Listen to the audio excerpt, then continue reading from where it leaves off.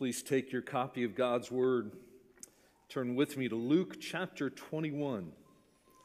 Luke chapter 21 as we continue to work through this gospel of our Lord Jesus Christ. We're continuing to explore this passage where Jesus speaks to us about the last days. And as you've understood even from the beginning of our worship service this morning, we are looking forward to that day, right? Or are you? Read with me Luke chapter 21, beginning at verse 20. Jesus continues, "But when you see Jerusalem surrounded by armies, then know that its desolation has come near. Then let those who are in Judea flee to the mountains, and let those who are inside the city depart. And let not those who are out in the country, enter it. For these are days of vengeance, to fulfill all that is written. Alas, for women who are pregnant and for those who are nursing infants in those days, for there will be a great distress upon the earth and wrath against this people. They will fall by the edge of the sword and be led captive among all nations. And Jerusalem will be trampled underfoot by the Gentiles until the times of the Gentiles are fulfilled.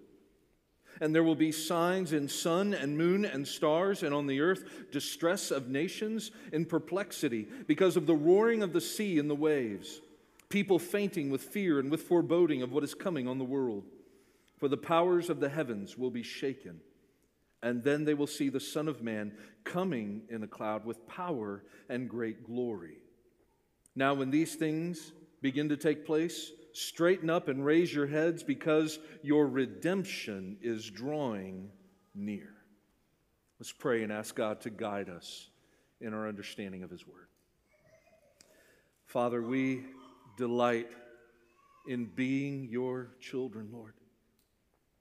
We know it is only, Lord, by grace that we are able to be in your presence, that we are able to draw near, that we will have any, Lord, interest or appetite for your truth. And so our prayer now, Lord, is that you would guide us. Lord, lead us for your name's sake. Sanctify us.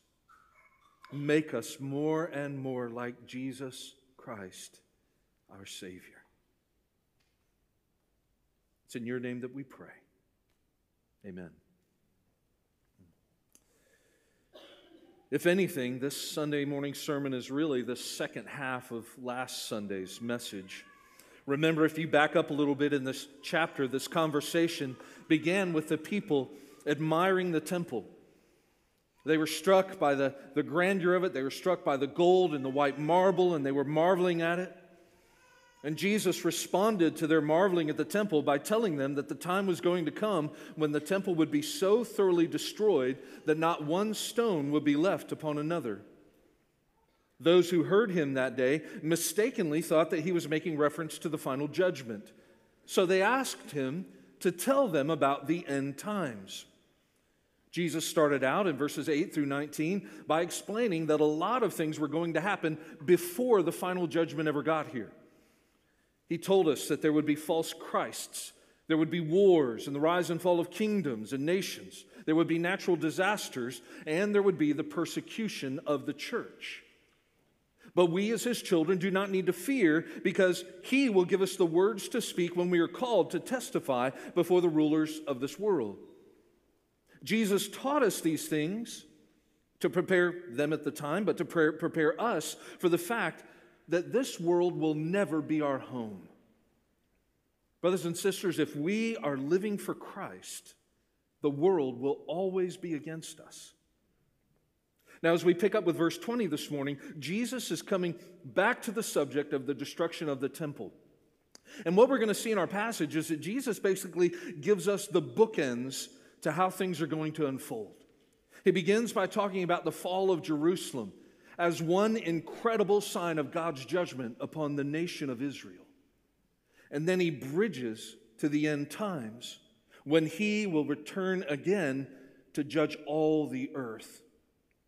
The core message that we are to understand from this is that we live in light of the impending judgment of the universe.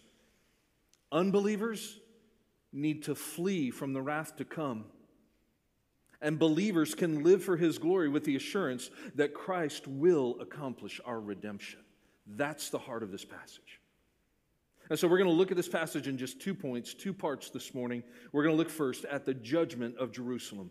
The judgment of Jerusalem. Look at verse 20. Jesus says, "But when you see Jerusalem surrounded by armies, then know that its desolation has come near." As we previously discussed, a revolt among the Jews in the mid-60s AD brought about a very swift response from Rome. Rome sent General Titus, who would later be the emperor of Rome, to begin systematically reconquering Israel. After subjugating the northern regions, he arrived outside of Jerusalem in April of 70 AD and laid siege to the city. After a siege lasting almost 4 months, and thousands having died of starvation, he finally burst through the gates of the city on August 10th with brutal force. The Jewish zealots fell back to the temple for their last stand, and so the final battle there in the Temple Mount resulted in the temple being burned and ransacked. 1.1 million people were slaughtered in the streets of Jerusalem during that siege and subsequent invasion, and another 97,000 people were led away into slavery. Luke quotes Jesus here as using the word desolation, and that's a reference to the abomination of desolation foretold by the prophet Daniel. Daniel describes a despot king who would break covenant with Israel and subsequently desecrate the temple in Jerusalem. It would be a profane, idolatrous occupation of God's temple that caused the temple to henceforth be desolate and unusable.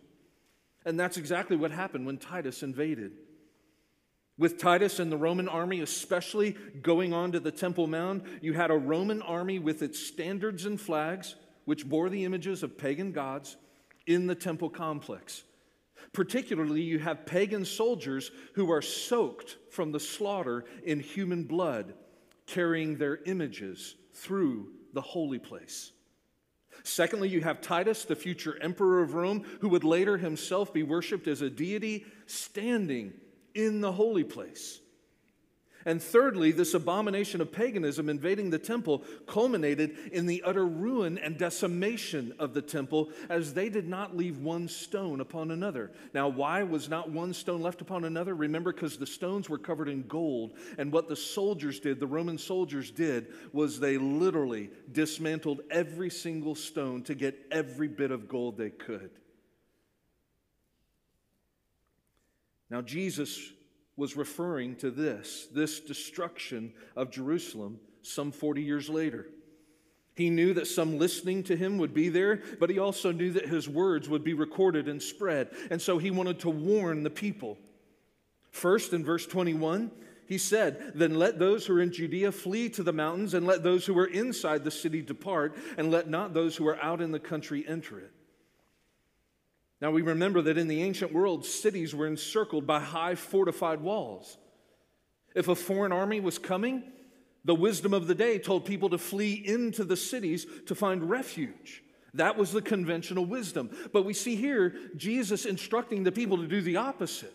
They're not to flee to the cities to find refuge behind the walls. They're to flee from the city. He says if you're in Judea or in the countryside villages surrounding Jerusalem, don't go to the city, flee to the mountains. And if you're in the city, get out. Jesus knew what Titus was going to reap. You continue, Jesus speaks mournfully for the pregnant and nursing mothers in verses 23 and 24. He says, "Alas for women who are pregnant and for those who are nursing infants in those days, for there will be a great distress upon the earth and wrath against this people. They will fall by the edge of the sword and be led captive among all nations." He's warning them here that, again, pregnant and nursing mothers, they were the ones who wouldn't be able to run as quickly. They wouldn't be able to travel as fast. And therefore, they would be more subject, along with the other infirmed, they would be more subject to being slaughtered or captured and put into slavery because they couldn't escape quickly. This also speaks to how the judgment of God was coming upon all generations present in Jerusalem. And we want to pause at this point and ask ourselves, why did such a vicious destruction come upon Jerusalem? Jesus tells us in verse 22, "For these are days of vengeance to fulfill all that is written." Notice in verse 23 that Jesus also says this is God's wrath against this people. This is a brutal reminder, brothers and sisters, that vengeance is the Lord's. When we speak of God's vengeance, what do we mean? Well, vengeance is God's divine prerogative to judge people for their sins and His determination to punish them for it.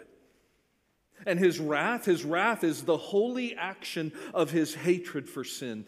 His wrath is God using His infinite power to bring His retribution upon unrepentant sinners. That is exactly what God was going to rain down upon His own people. And He was going to use Rome to do it. And His vengeance against Israel is a fulfillment of what was written all the way back in Deuteronomy. In Deuteronomy 29, verses 15 and 16, God says, "But if you will not obey the voice of the Lord your God, or be careful to do all His commandments and His statutes that I command you today, then all these curses shall come upon you and overtake you. Cursed shall you be in the city, and cursed shall you be in the field." This was part of the ministry of Christ even as He was here on earth. During the time of His earthly ministry, Jesus had preached against many of His own people's prevailing sins. He had called out their religious hypocrisy. He had called out their apathy to the things of God. He had called them out for both their legalism and their convenient neglect of the law. And sadly, the majority of people during the time of His earthly ministry, the majority of the people remained stiff-necked and hard-hearted. This all culminated, of course, in the people's most grievous sin of rejecting the Lord Jesus Christ and nailing Him to the cross. You know, for that alone, God would have been just to decimate Jerusalem right after the church was scattered due to the persecution we see early in the book of Acts. And yet, even then, God was gracious. God was gracious to give them another 40 years to repent before Jerusalem was sacked. And so, back to my original question, why did such a vicious destruction come upon Jerusalem? Because they rejected and murdered the Messiah, the Savior, the Holy Son of God. But there's also a second reason. There's a second reason. The whole system of temple sacrifice in Jerusalem had to be decimated because once the redemptive work of Christ was completed, any further sacrificial offerings of the blood of animals was a blasphemy. You see, Jesus, when He came and died on the cross for our sins, He offered the once and for all sacrifice for the sins of His people. Once He died and rose again, the old temple in Jerusalem was no longer God's dwelling place among men. It was no longer the place for God's people to commune with Him. Christ Himself was not only the full and final sacrifice for sin, Christ Himself is our temple. Remember, it says in John 1:14 that the Word became flesh and tabernacled among us. That's the actual meaning of the Greek term used there in John 1:14. Jesus Himself tabernacled among us. Jesus in John chapter 2, verse 19, even referred to His body as the temple when He said, "Tear down this temple, and in 3 days I will build it yet again." And so Jerusalem was destroyed in such a severe manner because of the people's sin of rejecting Christ. And the temple was destroyed in such a severe manner because it had become an idol in the souls of the Jewish people.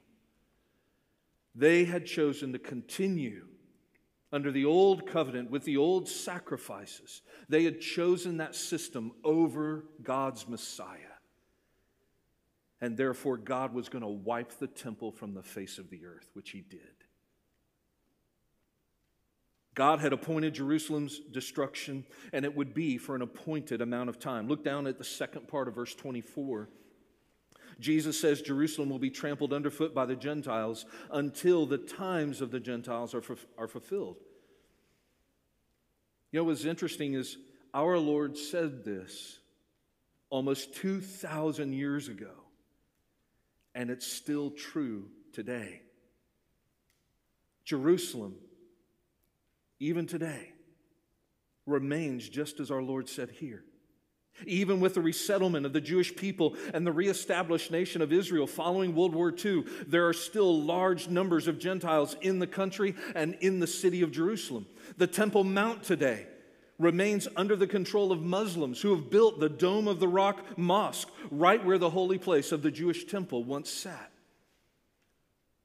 And so this text links with what Paul tells us in Romans 11, 25 through 26, when he says, "Lest you be wise in your own sight, I do not want you to be unaware of this mystery, brothers. A partial hardening has come upon Israel until the fullness of the Gentiles has come in. And in this way, all Israel will be saved."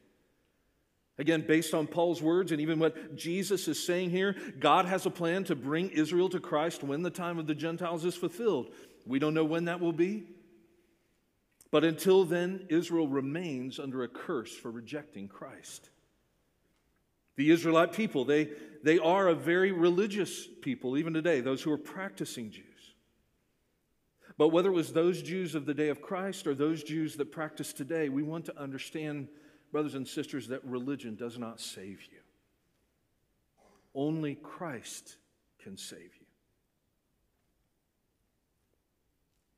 Here Jesus was standing in the midst of a place that he is informing people. He is telling them, listen, everything you see, everything that you marvel at is going to be gone because of the vengeance of the Lord.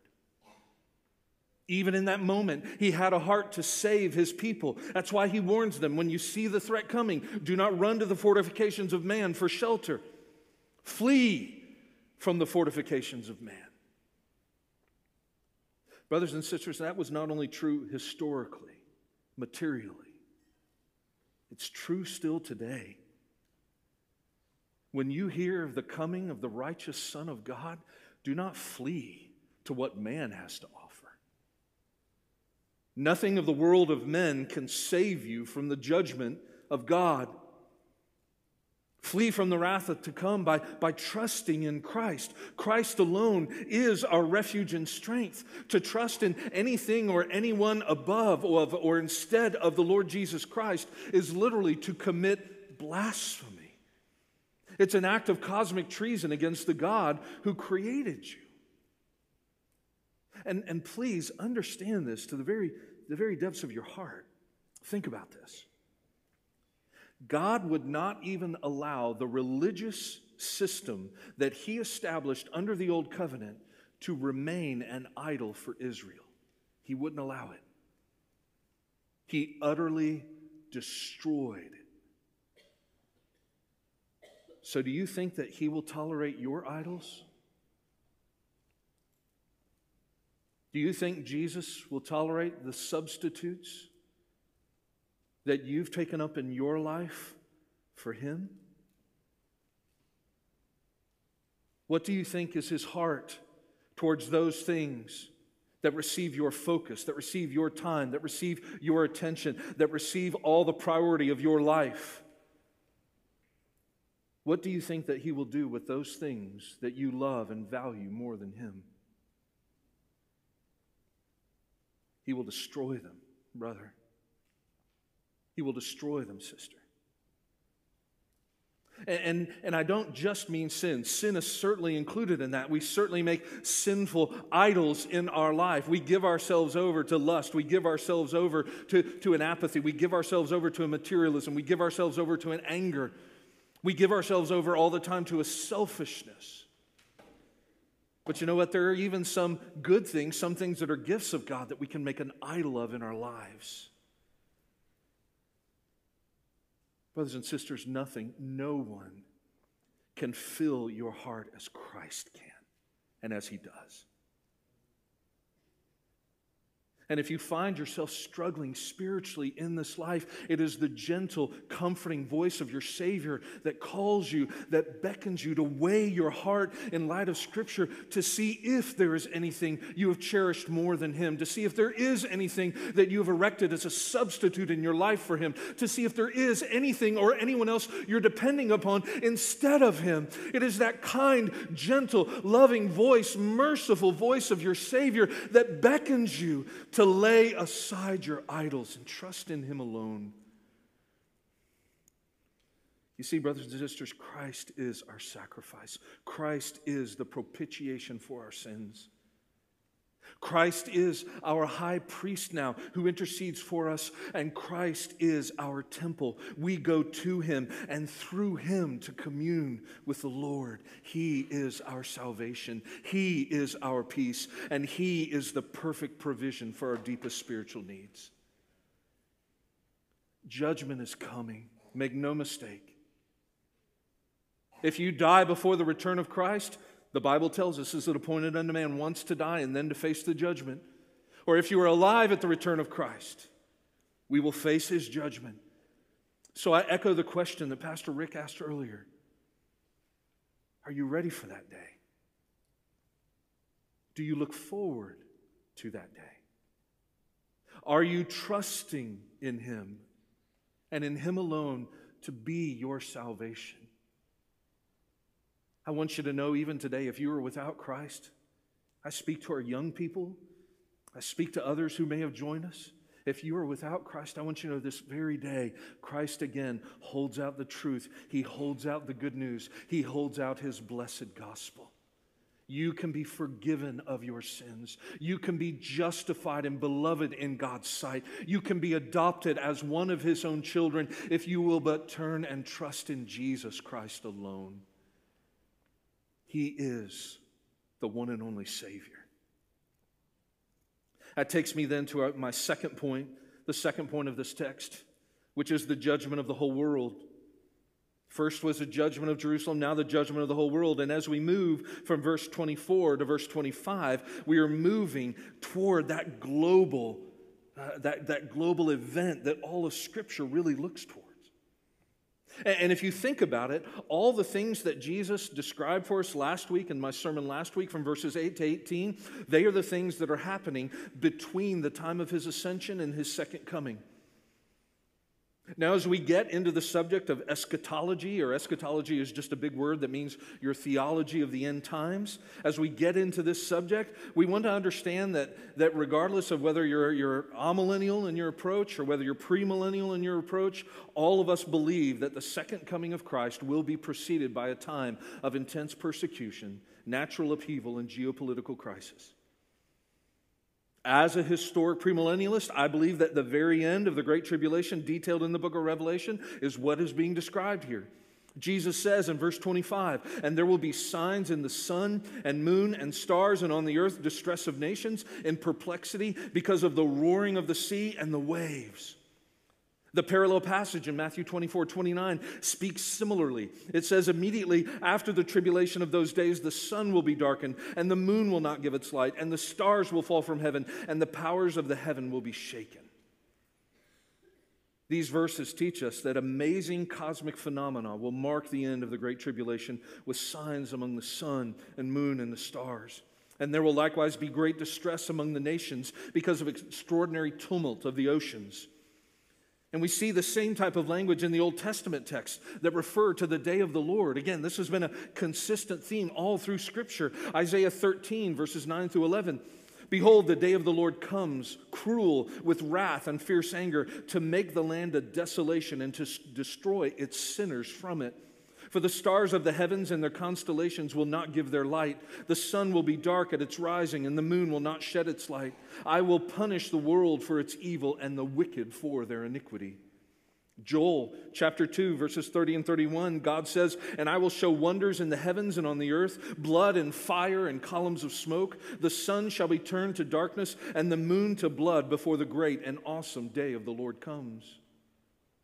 We also see similar language used in the book of Revelation, chapter 6, verse 12 and following. "And when he opened the sixth seal, I looked, and behold, there was a great earthquake, and the sun became black as sackcloth, the full moon became like blood, and the stars of the sky fell to the earth as the fig tree sheds its winter fruit when shaken by a gale. The sky vanished like a scroll that is being rolled up, and every mountain and island was removed from its place." If we go back to our text, verse 26 says that these signs in the heaven and on earth will be terrifying to people everywhere. People will be fainting with fear and with foreboding of what is coming upon the world. And if we go back to Revelation 6 again, it tells us in verse 15 through 17 that these events are so catastrophic that the kings of the earth and the great ones and the generals, the rich and the powerful, and everyone, even the slave and the free, hid themselves in the caves and among the rocks of the mountains, calling to the mountains and rocks, "Fall on us and hide us from the face of him who is seated on the throne and from the wrath of the Lamb, for the great day of their wrath has come, and who can stand?" Brothers and sisters, if we really think about what is being spoken of here and what is being described, it is more terrible than any other natural disaster that we have heard of or thought of during the time of our own existence. I mean, we see in our own day and time, the power of fire falling upon the earth, when we see the incredible destruction that some have suffered in Maui. We see the incredible destruction that can be wrought when a Category 4 or 5 hurricane sweeps up the coast and there's flooding and destruction and homes that are just decimated. We see tornadoes. We see what lightning strikes can do. We see what tsunamis can do.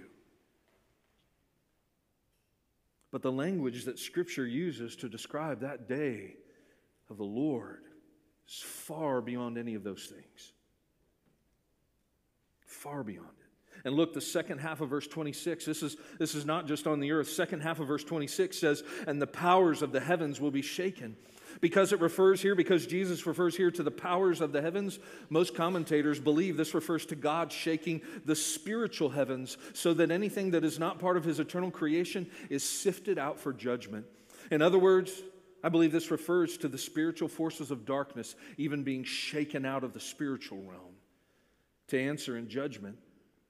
And Hebrews tells us about this, right? Hebrews 12:26. "At that time his voice shook the earth, but now he has promised, 'Yet once more I will shake not only the earth, but also the heavens.'"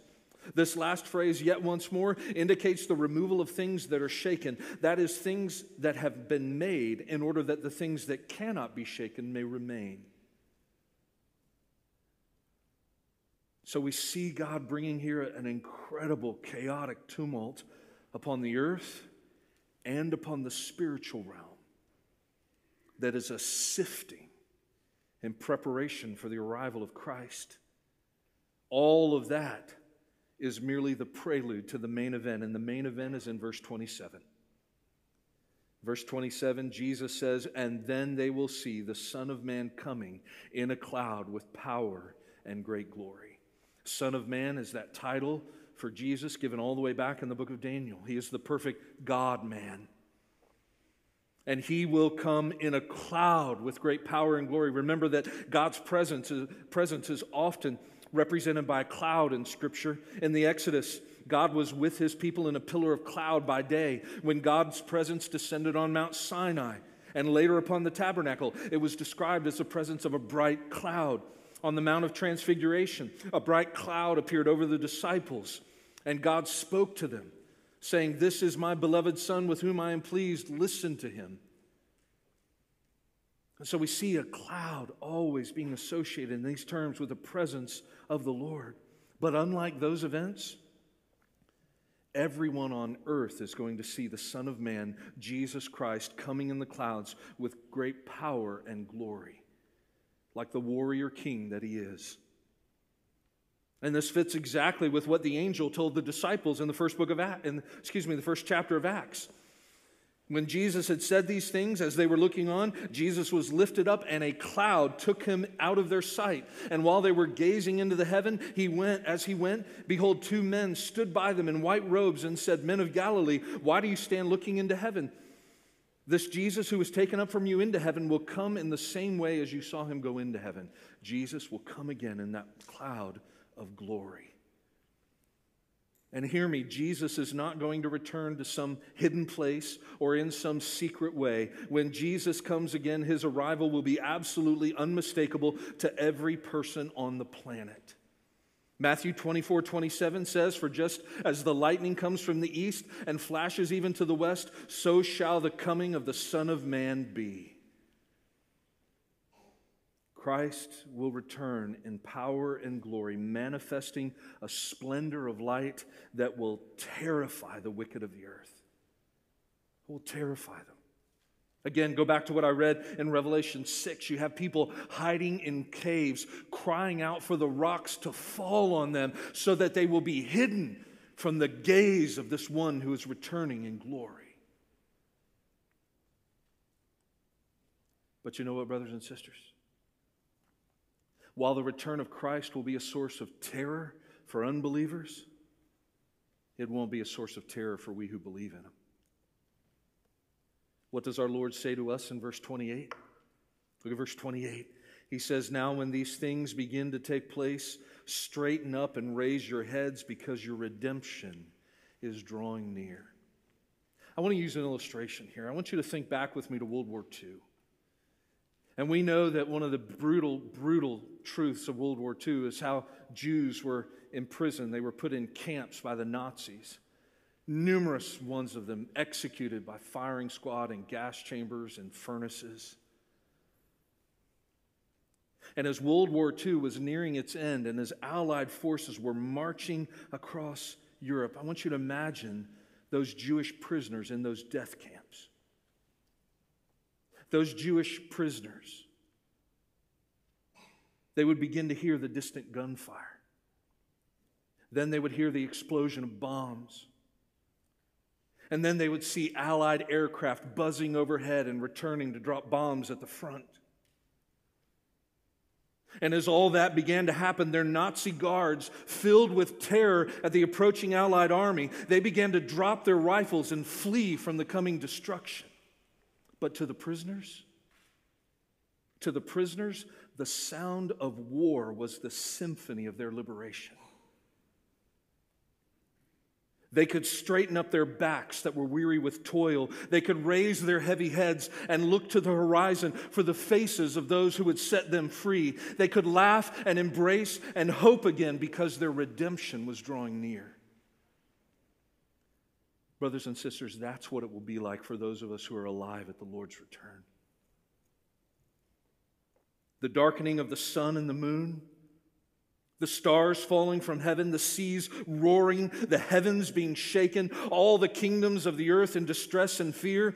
Those are terrors of an impending judgment for those who are without Christ. But for us, it is the symphony of our approaching redemption.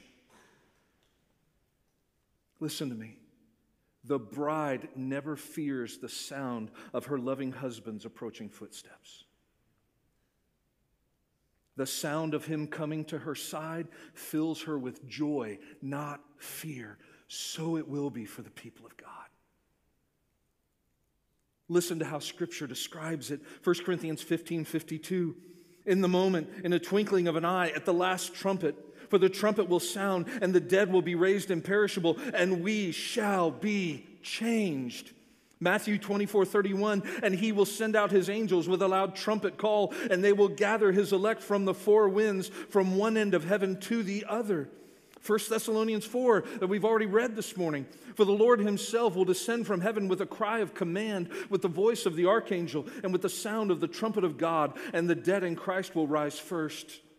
Then we who are alive, who are left, will be caught up together with them in the clouds to meet the Lord in the air, and so we shall always be with the Lord. Isn't that the greatest part of the promise of His coming? We shall always be with the Lord. You know, many of you know, you remember, Lisa and I met when we were 16. We didn't marry till we were 24. I chased her hard for 8 years, all right? And there were seasons during that 8 years when we lived apart from one another. But most of the time, I could drive to see her often. I mean, all through the end of high school, through college, she lived 11 minutes away. Her mom always welcomed me over the house, welcomed me to dinners with them. I was over there all the time. And you know what? When I knew that I loved her, when I knew that I was being led for her to be my wife, the thing I hated most was having to leave and go back to my own house alone. I remember when that time of the evening came and I'd have that 11-minute drive back home. I hated it. And I remember on our wedding day distinctly thinking, as we were leaving our wedding reception, and headed to our honeymoon, I was thinking to myself, I don't have to leave her anymore. We will always be together. That's what it's like, brothers and sisters. When the bridegroom comes, we will always be with him. We will never be separate from him again. We will know him, and we will know the glory of his presence and the comfort of his embrace. We will know his peace and his mercies and his character and his person more intimately than we could have ever imagined. We will always be with the Lord. And so, brothers and sisters, when we hear of God's wrath coming, when we perhaps, maybe some of us in our own lifetimes, when we see the wrath of God being poured out here, we don't ever need to be afraid. It is the symphony of our redemption as our Savior draws nigh. And if we are people who are living for him, then we long for his return. And that's another heart check for us, right? I think in many ways, we as God's people don't really long for Jesus' return. We have this mentality, well, you know what? I've worked hard for all these years, and I've stored up, this pension or this retirement account, and, I'd kind of like time to enjoy that. And there's plans that we have and trips that we were going to take. And I want to see my children raised and see them walk down the aisle, and I want to have the joy of grandchildren. And, there's just so many things, Lord. And listen to me. Having a good job to work at and faithfully being a good steward and having the blessing of children and perhaps even grandchildren, those are gifts of the Lord. But don't allow the gifts of the Lord to become such an idol that you desire them more than you desire the presence of Christ.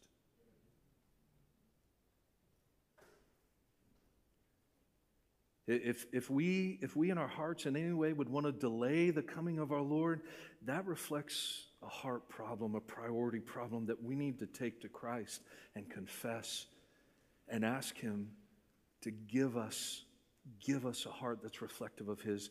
Give us that heart that longs to see him. Because you see, the more we're like Christ, the more weary we will be of the things of this world, even the good things. The more we are like Christ, the more we will feel just that burden of sin that we long to be free of. The more we are like Christ, the more we will long to be free from this world of sin and cancer and death and loss and trouble.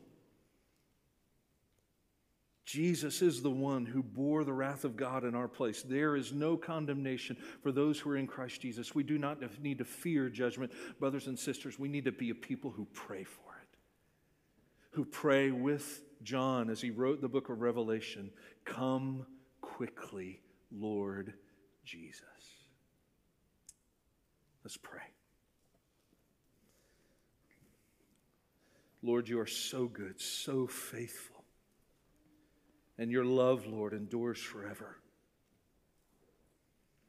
Even as we have come again to your holy word, even as you have brought us again, Lord, to consider your judgment, the fierceness of your wrath against sin, and yet the tenderness of your mercy and grace to those who are awaiting your return. As we hear these truths, Lord, we are struck again at the magnificence of your holiness and the tenderness of your love. Make us a people, Lord, who look forward to the day of your coming, the day of your return. Make us a people who live each day in light of this, a people who are indeed ready because we are setting apart Christ as Lord over all, because we are being transformed by the renewing of our minds, because we are loving you, Lord, with all our heart, mind, soul, and strength. Lord Jesus, make us ready. In your name we pray. Amen.